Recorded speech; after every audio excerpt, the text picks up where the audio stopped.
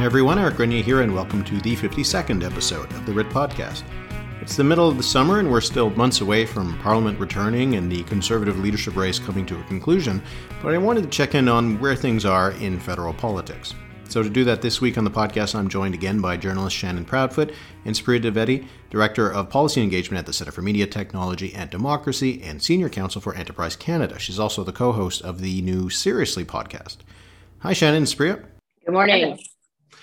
So we'll start with the Conservative leadership race. We did have some news that just came out just before we started recording that there is going to be a debate sometime next month. But just in general, and Supriya, I'll start with you. We had the disqualification of Patrick Brown. Seems like we're heading towards a Poilievre victory, or at least that's what everybody is assuming. And we've had lots of talk just in the last little week or two about what this means going forward. Is there going to be divides for the party? Is there going to be an attempt to create a more moderate centrist kind of party after all this? Where do you think things stand right now in terms of the Conservatives and the future for the party?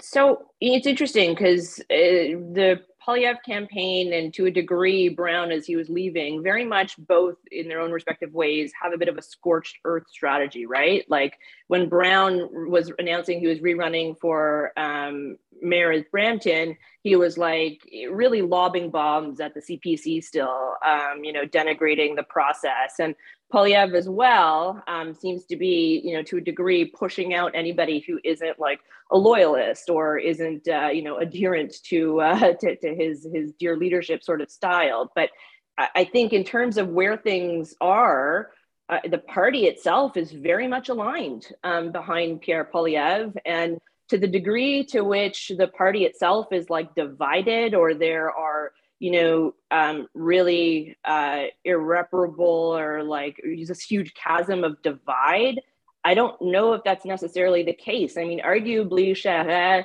and Brown, neither of whom are part of the current federal party, they're outsiders. So like, it's like almost the outsiders that are saying the party itself is divided. But I think the party itself is very much aligned behind Pierre Poilievre. And I think he really does embody what this iteration of the Conservative Party has become. He really does speak to the most hardest core elements of their base.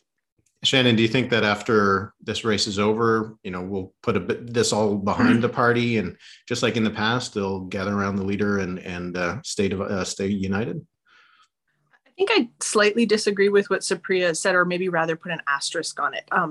Absolutely, she's right that Charest and Brown and the people who sort of maybe represent a more moderate kind of appeal in this race are inherently outsiders right now, whereas Poilievre is sort of the consummate insider.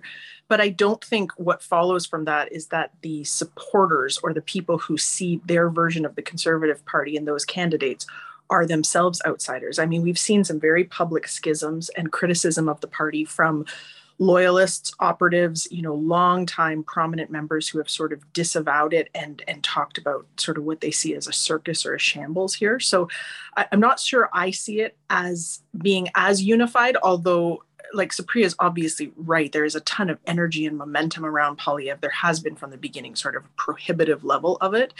But I don't know if like that means that there really is complete unanimity or if the people who maybe don't agree are either quiet or being silenced.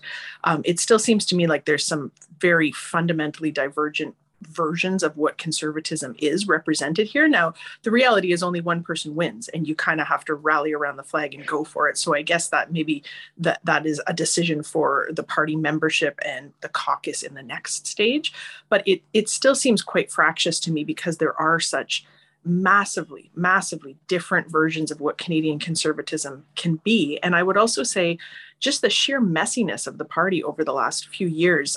Andrew Coyne was tweeting, I'm not sure if it was last night or this morning, but I saw it this morning. He was sort of just doing a simple numbers game where he was saying in the 7 years since Stephen Harper stepped down as leader, the party has spent 3 years with either an interim leader, a caretaker leader, a dead man walking leader. And that leads to such messiness. And a lack of coherence in a time, and I would argue with increasing urgency as the Liberal government gets kind of weird and long in the tooth and just sort of strange and insular, that you really need a strong opposition kind of holding their feet to the fire. And instead, to me, the party's internal messiness kind of being hung out on the laundry line publicly is really hurting their case, I think.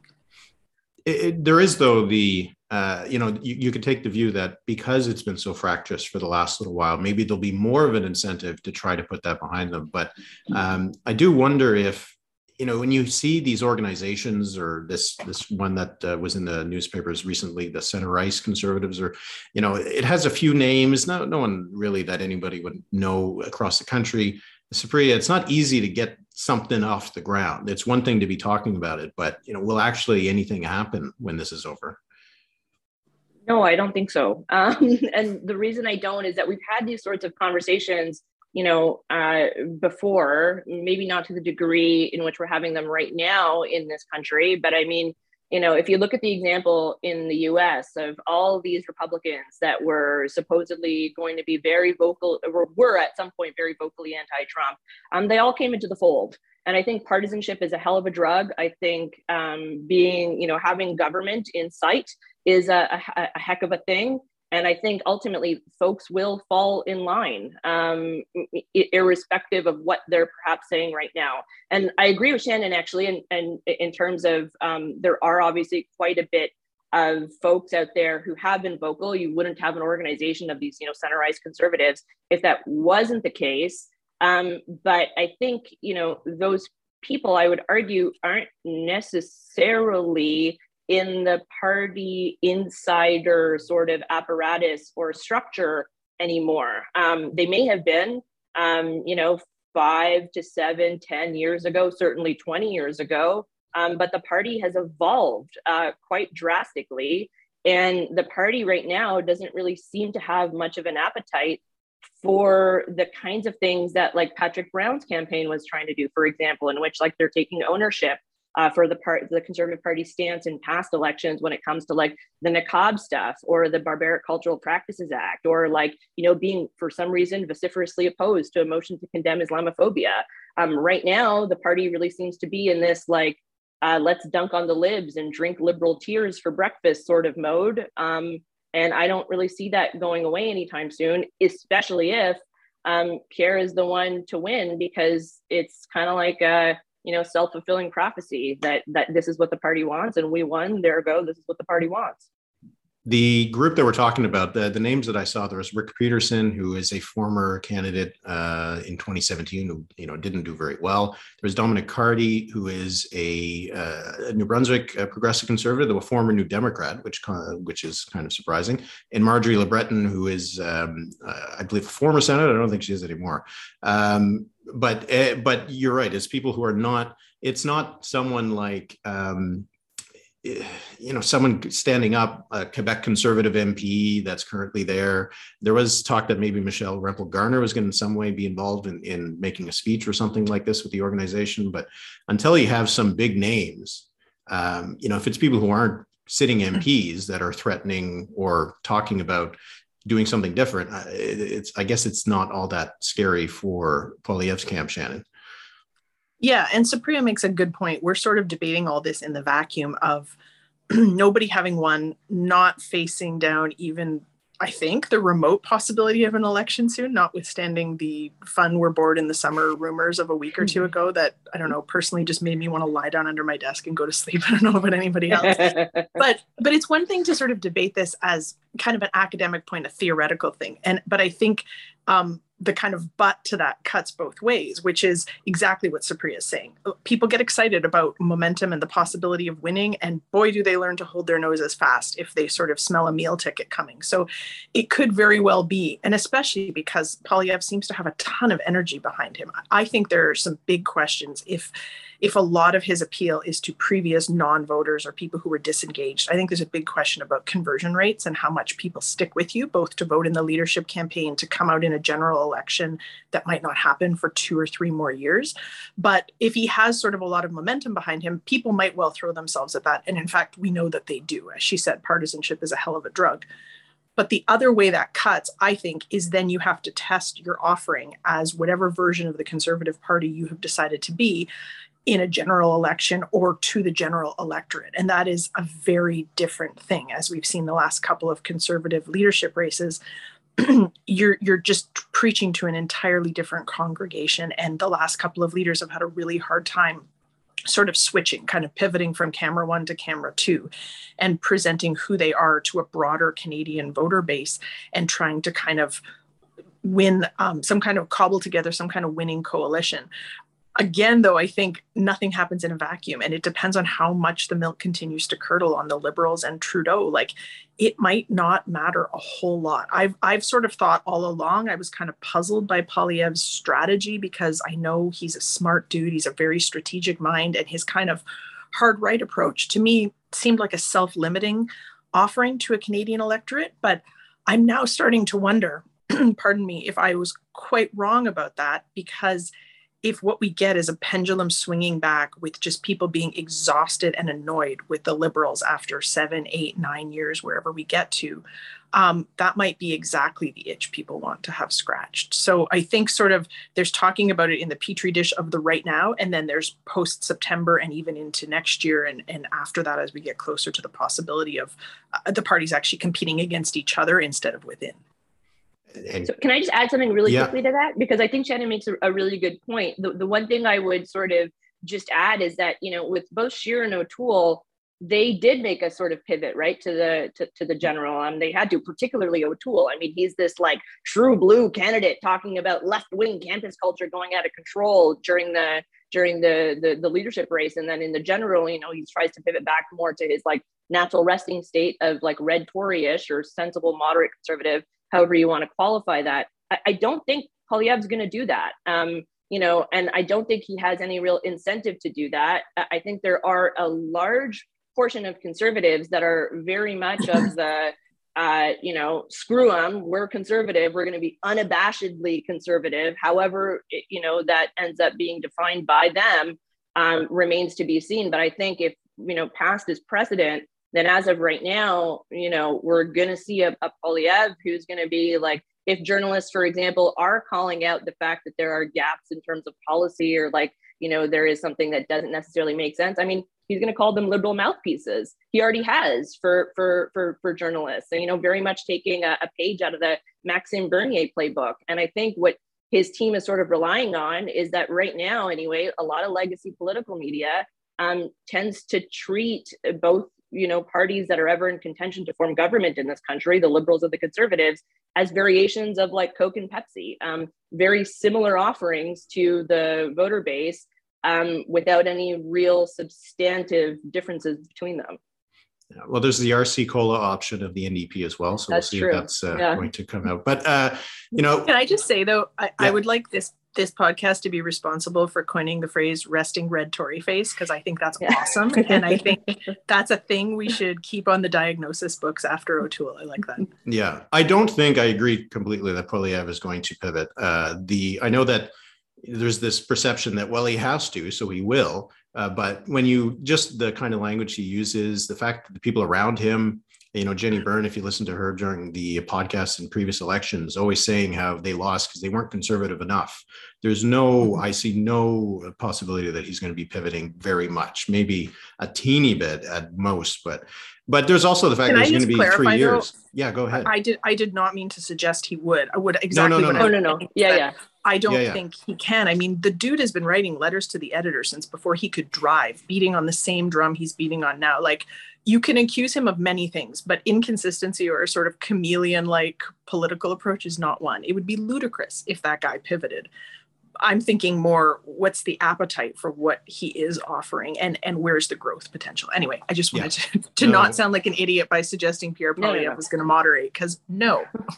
We're arguing against conventional wisdom of people who aren't on the podcast. And of course they're wrong because they're not on the podcast. Yeah. There's also the fact that it will be 3 years. If it is 3 years, you know, there was a poll that was put out by Abacus Data just this week, and it showed that with Poilievre as leader of the Conservatives, it didn't really help them at all, which which suggests that he still will have a big challenge to appeal to people who aren't currently with the Conservatives. Because if you think back to when Justin Trudeau won in 2013, those hypothetical polls would always put the Liberals way ahead. There was a boost that he gave them.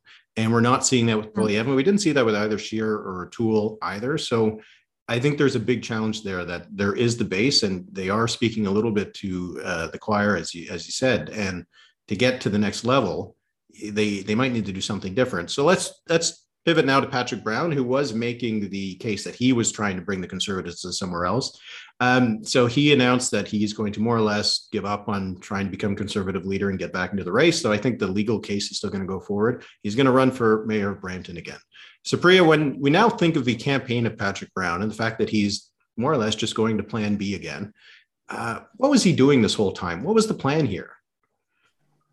I think his plan was sort of to remind people that the Conservative Party, as it is presently, wasn't always the way the party sort of operated. And conservatism can mean not being a dick and not being, outwardly adversarial and not being closed, or at least seemingly closed to particular communities. I'm thinking, the South Asian community in particular here, and I think that was his sort of strategy. We saw throughout the campaign he wasn't having these like big splashy campaign events, but like literally everywhere he went to, he'd find some sort of like mandir, gurdwara, mosque, South Asian Cultural Community Center, wherever it was, to sort of get into and have smaller types of conversations. And I think there, was some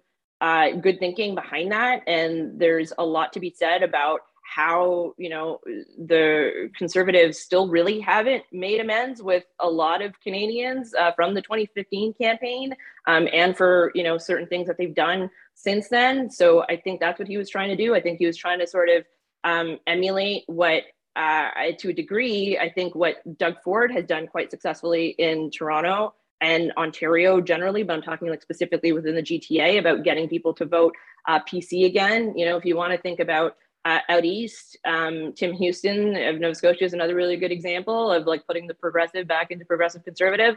But like that's part of the issue, is that like they're not the progressive conservative party anymore. They're just conservative. And so what he was thinking, I mean, I if I had to get into his mindset, I think that's probably what it was.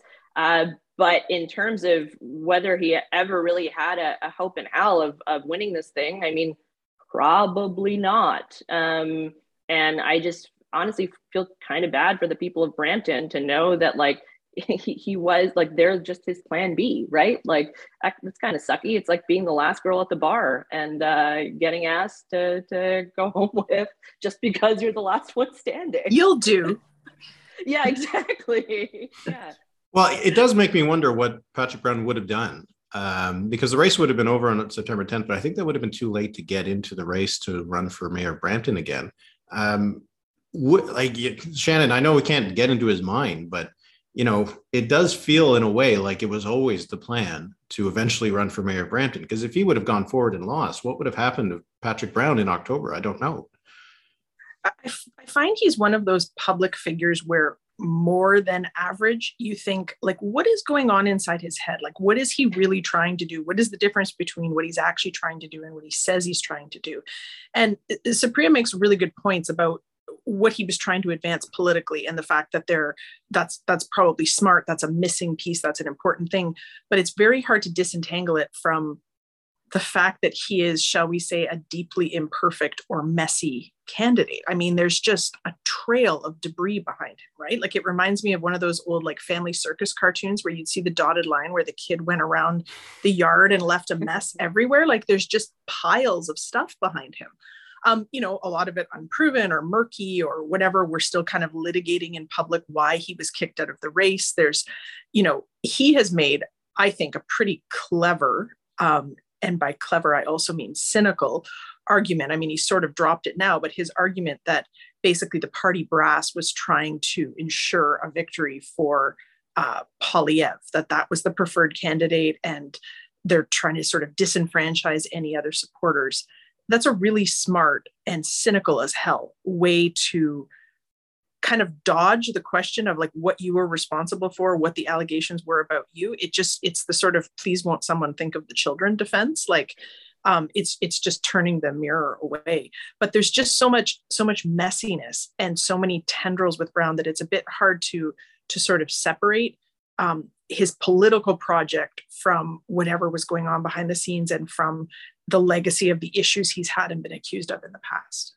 I don't know if either of you are experts in municipal politics in Brampton, but I'm curious to see if he's going to have any impact on his ability to be reelected in the city. So that'll be something to watch if Patrick Brown's political career is going to be over after this year, or if he's going to. He feels like actually someone who will always be around, though, doesn't he? I was going to say he'll find something else to run for. Like, he's one of these guys who's just always running for something. I think he's allergic to like a real job. I don't know. And Brampton as a city, that community needs really good and deserves really good local government. I mean, we saw during the pandemic, that was sort of ground zero for a lot of the inequality, the problems of the pandemic. You know, there were those brilliant stories in The Logic about, or sorry, not The Logic. Local. The Local. Yes, thank you. The Local by Fatima Syed about the workers, the lack of hospital, like there's all kinds of cases to be made that Brampton is not getting a fair shake as a municipality. And this just feels like more of the same. I hope whatever the voters decide there, they end up with some good leadership and some progress for their community. Let's move over to the Liberals now, because, it's been mentioned a couple of times. It does feel like they are in a little bit of it feels like an end of cycle kind of thing. It could just be the summer, and, the problems have been piling up with passports, with airports. There was the Ukraine, the turbine that was sent to Germany. Supriya, do you feel like there is a sort of liberal drift here, or is there a perception of a liberal drift? I mean, probably both, which I realize isn't like the best sort of answer. But what I would say is that in terms of like passports are a great example, right? Like, this is something that every regular person expects your government to be able to deliver on. And when it takes like a gajillion years to get your passport, and you're getting confounding information from the website and like the passport person that's at the counter, Matt Gurney over at The Line did a really good sort of firsthand reporting of this in terms of what he was seeing at a passport office. I think you get people very frustrated. But then, when you start to broaden your lens a little bit, this isn't an excuse for Canada by any stretch, but there are other jurisdictions that are having the same sorts of issues simply because they, didn't anticipate for whatever reason that people were going to want to travel once again, once they were given the green light to do so. So it is, the Liberals can take a little bit, I guess, of solace in that, but it's certainly not anything that they can write home about or anything that they can sort of like bank on. I think the other aspect to this is that the Liberals kind of need, a clear opponent. And so once the Conservatives do have a leader in place, and once like the vision for the next election is sort of established, it makes it a lot easier to sort of, have some of the rhetoric or those talking points in mind. But you also, we also forget that as much as they are the Liberal Party, they're also, they're the governing party, and they are managing through multiple crises at once. And I think in terms of just everything that they've been able to, stick handle at simultaneously, I don't think anybody would want to be in that position necessarily. I know I certainly wouldn't want to be. And so to that degree, they're going to need, especially in the Conservatives, having like, let's say it is Pierre, right? A new, younger, energetic leader, getting like millennial men onto his into his camp, and being interested in the Conservative Party. They're going to need something, the Liberals that is, to be able to reinvigorate some of the folks that drifted away from them since 2015. And certainly what they're doing right now isn't it. And, I know we might get into this a little bit, but like, if you want to get younger parents sort of on side, I think you're going to have to start talking about things that are important to them. So like, what will our climate look like when, Shannon's youngest and my kid are like our age? Like, what are they going to do for jobs? What does the housing market look like for them then? Like these are all questions that I know are looming at the back of every parent's mind, and I don't know that they're necessarily being addressed to the degree to which we'd like them to be solved. Yeah, Shannon, there's the big questions about years to come. There's the things that they're having to grapple with right now. And I take Supriya's point, if inflation and the thing that we're seeing in airports could be, 95% attributable to global kind of pressures and everybody else is dealing with it. At least if you have a 5% influence on it, you want to be seen to be doing something with that 5%. That's it. I've thought through the whole pandemic that there were hard problems and problems that you couldn't anticipate. And then there were like just obvious boneheaded own goals at all levels and all kinds of government. And the fact that there would be a resurgence in travel once people could again after 2 years is like the most obvious thing imaginable. You didn't need polling to tell you that. Now, like obviously we know logistically when we look at news coverage from elsewhere, this is not a uniquely Canadian gatekeeper problem, no matter how much certain people might want us to think that it is. But to your point, there was a certain amount that our government could have done to smooth out the part that they were responsible for. And it doesn't seem like they handled it very well. I do agree that there seems to be just some drift, some malaise, some lack of focus. Like it feels like a late stage government, like just sort of kind of treading water. And I'm sympathetic to a large degree to the fact that everyone is very tired after 2 years in crisis mode. And I mean, everyone, the media, government, ordinary people.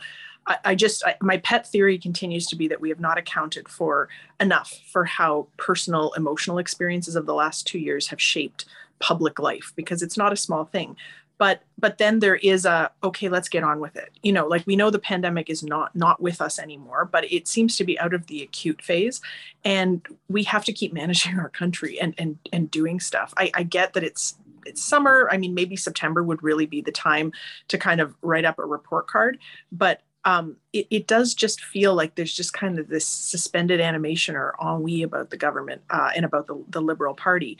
In addition to which, at least the people I've talked to, even if you very delicately broach the idea of there someday being a post-Trudeau era, like maybe in the future, someday he won't be the leader anymore, they seem like mortally offended or afraid. Yeah. And that does not say good things to me. Like, I understand he's your meal ticket. He's been your Teflon guy for 10 years now. I get that.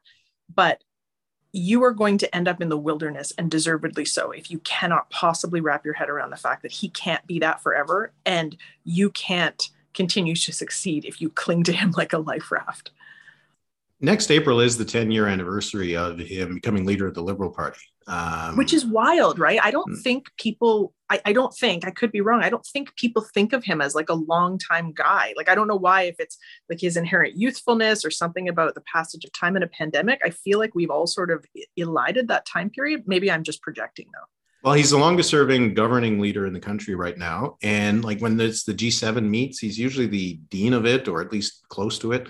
And yeah, he's been around for a long time. And when you think about the fact that he has now been the prime minister for, 7 years, the last 2.5 years, it's mostly just been putting out fires and just dealing with whatever's going on with COVID and everything like that. So it does feel like there has been not as much of an opportunity, and maybe they've gotten used to that, where it's not about whatever the next big thing is. Sure. So you don't have to have a vision if you're just dealing with constant emergencies, right? You don't have to think about what you're going to do next, because you just put out the next fire that's kind of licking at the corners of your room.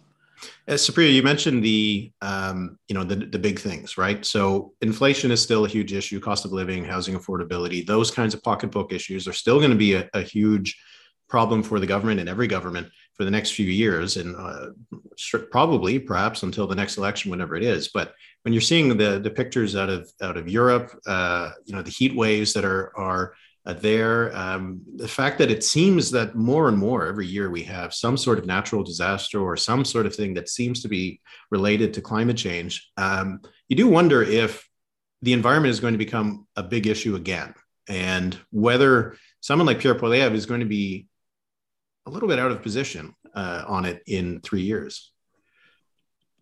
I hope the environment is a bigger issue, only because it's like the one issue that affects literally every single person on this planet. And I don't think we've done a very good job in this country and basically everywhere of really being able to contextualize that for people, because you either have like the doom and gloom of like, everything's terrible, we're all going to burn, like the oceans are boiling, everything's dying in terms of, you know, species lost. And so there's like no point.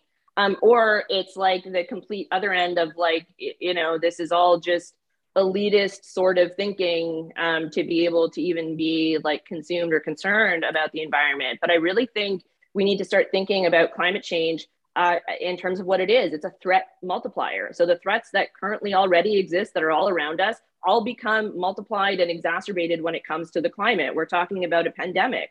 I don't really know if a lot of people fully appreciate or understand the extent to which pandemics and climate change intersect, and how they increase the prevalence of you know, infectious diseases from, you know, mosquito-borne diseases because they're more prevalent, to like tick-borne diseases because they're all around us, to just more zoonotic spillover because you have all these animals that used to live in one place and now all of a sudden have to get out of that one place because it's too hot or it's no longer livable for them. So they start interacting more and more with humans. And then that's not even really getting into the issue of like how it exacerbates terror threats, how it exacerbates issues when it comes to like migration.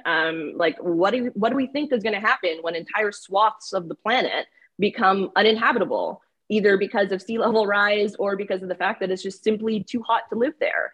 Those people are going to have to go somewhere, and wars have been fought over for much less. So I think we really had our head in the sands when it comes to climate change for quite some time. I don't think we've done a good job of explaining the you know, the effects or even the immediacy of some of these threats to people. And I certainly don't think politicians have done a very good job of this. And I think it's a real shame that in North America anyway, well, at least in Canada and the US, there is one side of the political aisle that seems very hell-bent on ensuring that we don't really do anything or do anything substantive when it comes to climate. And that's a shame. It's a shame for all sorts of reasons, but it's, you know, the biggest shame is, you know, not to sound too like, well, somebody please think of the children, to Shannon's point, but like, it's a shame for everyone that's young right now. Cause like, what kind of future are we living? Are we going to leave them?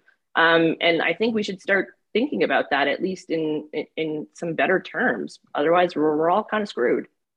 Yeah, Shannon, balancing that bleak future and the fact that we need to do something about it with our bleak present. It seems like a pretty delicate balancing act for a government. Yeah, I thought we had reached a bit of a tipping point right before the pandemic in terms of kind of the visceral urgency of this. And again, I might be projecting, but I felt like we had a summer or a year of very extreme weather, which, you know, as sort of facile as it is, a collective action problem is a problem because people don't feel like it's going to affect them, or they don't feel like they need to sacrifice something to solve the problem. But when you have just getting pounded community after community, month after month, by extreme heat, by floods, by terrifying things that happen to people's lives and property, it felt to me like we were getting a bit of urgency. And then the pandemic, of course, wiped everything else off the map. And I would say maybe it's not fair, but it's a reality that you can only deal with one crisis at a time generally, right? That's what a priority is. But now we've sort of flicked at inflation and an affordability crisis and an environmental crisis that has still been gathering itself over the last 2.5 years while we've been distracted. But I worry that those two things are sort of countervailing forces, or that it's very hard to convince people to take action on one, that being the environment and the climate crisis, if they are worried about putting gas in their car or food on their table, because it feels like one way or another, solving the climate crisis is not going to be free. It's not going to be easy. It's going to require adjusting our lives. And I think it's a really hard thing to ask that of individual people or businesses or governments or whatever, when they're already dealing with something that they view as existential in terms of affordability. I'm not saying that's okay or that we should get off the hook, but it's just a lot. And it also provides an easy, empty calories, kind of very going for the gut appeal talking point. If you are disinclined to tackle this problem, you can say, oh, what are these champagne liberals, small L liberals doing, swanning around telling you to worry about the environment when you can't feed your family or you can't afford your basic life? It's a very easy thing to kind of knock down the priority list and sort of diffuse with something that feels more visceral to people. So I think it's an unfortunate confluence of circumstances to sort of have these crises kind of layered on top of each other like tectonic plates, and to sort of figure out how we dig at the one that, as Supriya points out, is absolutely existential. Like it's hard sometimes not to be crippled by the urgency and the terror of it. And I do think it's entirely possible to adopt oh my God, won't we please think of the children positioning that is not at all cynical. I think about that all the time. Like, what do I need to do? How do I need to set my kids up? Or what kind of world do we need to have so they'll be okay? It's just, I don't know. It just feels very heavy after a very heavy 2 years. And I don't know how you get people to pay attention and to bear the weight of that as voters or as a government or whatever. It feels like the next election might be about that, you know. Yes, Sabrina. Yeah, well, I think one glimmer of hope we might have in this, and this is me going like full-fledged cynical here, but I think if you have Europe that's on fire and Europe that's dealing with these intense, heat waves, deaths from it, I think Portugal is like over 1,000 deaths in the last little bit from these heat waves. Outside of London, you saw those fires that had emerged. I mean, that may change some of the narrative on this when it's, quite frankly, white people, the ones that are bearing the brunt of the climate crisis, and not just Black and brown people.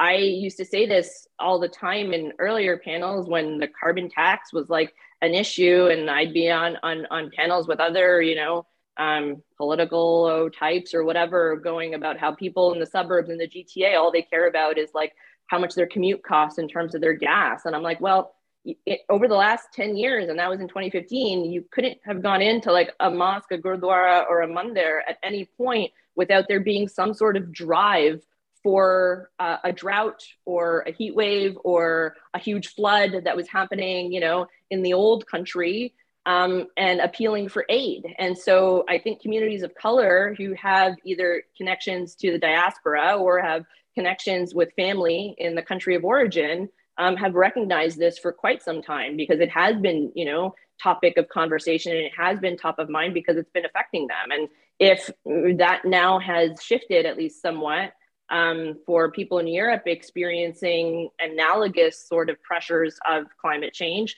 then I think it can certainly tip the scales in the way we think about it and the way we talk about it, particularly the need to do something.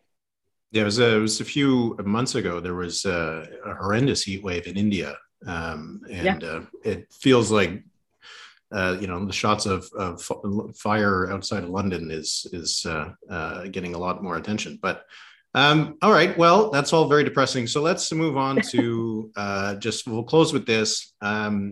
So I'll hear from both of you on this. So what's more likely, that there's a serious chance of a snap election in the fall, or that Justin Trudeau cut his hair for a political purpose?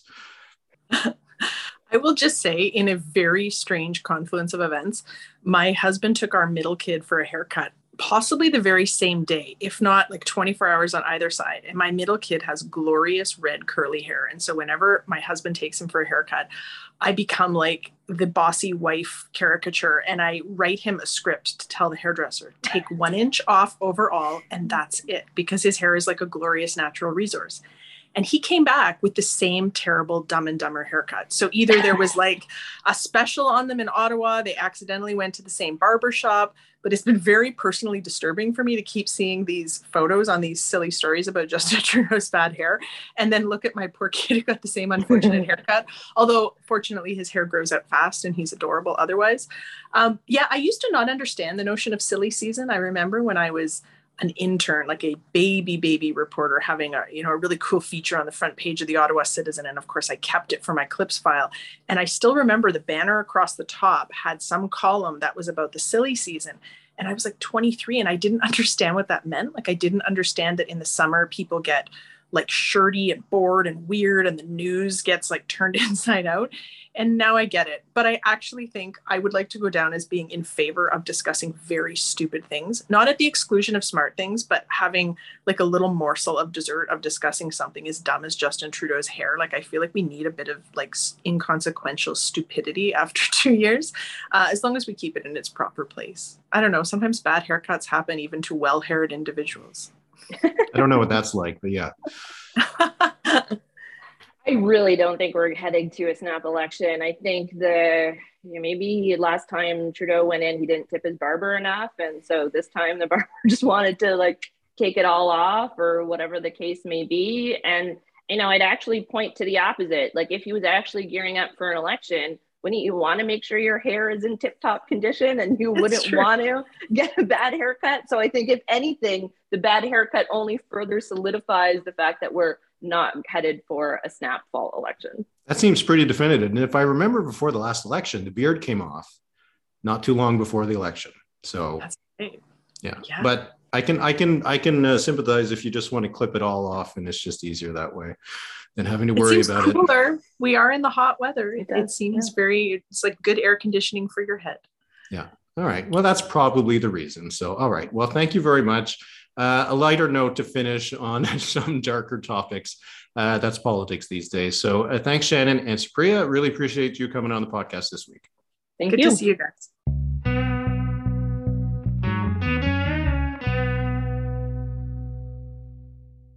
Thanks again to Shannon and Supriya. Some leadership news from across the country. Out in British Columbia, Cabinet Minister David Eby has announced he'll be running for the BC NDP leadership. If he wins it, he'll become the premier of the province. He has significant backing already from the caucus and, to date, no opponent. The vote is supposed to be completed in early December. The Ontario NDP has set their date for their leadership race to replace Andrew Horwath. We'll know the name of the next leader of the NDP and leader of the official opposition in Ontario in early March 2023. The deadline to submit entry fees and paperwork to be a candidate for the United Conservative Party leadership passed on Wednesday. As of recording, only former Wildrose leaders Danielle Smith and Brian Jean, along with UCP Cabinet Minister Travis Taves, have been officially accepted by the party. According to reports, another 5 candidates submitted their fees and paperwork ahead of the deadline.